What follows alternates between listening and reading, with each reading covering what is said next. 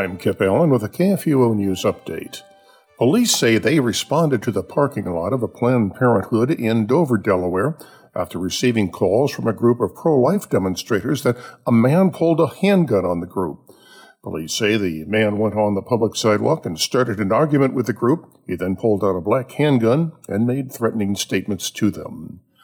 Pro-life investigative journalist David Daleiden must raise $600,000 in less than 2 weeks to pay an appeals bond, or Planned Parenthood can begin seizing his assets and those of his organization, the Center for Medical Progress, according to a San Francisco judge's ruling. United States District Court Judge William H. Oreck's Wednesday judgment is the latest turn in the Planned Parenthood retaliatory lawsuit against Daleiden and 4 others, which had launched after the Center for Medical Progress released undercover videos in 2015 exposing the abortion giant's trafficking in baby body parts.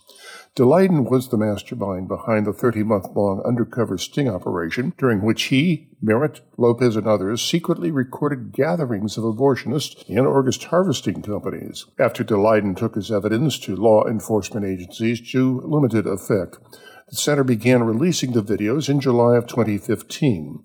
The footage of top-level Planned Parenthood executives haggling over prices of aborted baby body parts and discussing how to change abortion procedures to obtain more intact organs, and abortion facility staff picking through pie trays of baby body parts sparked public outcry, House and Senate hearings, and an ongoing Department of Justice criminal investigation into Planned Parenthood.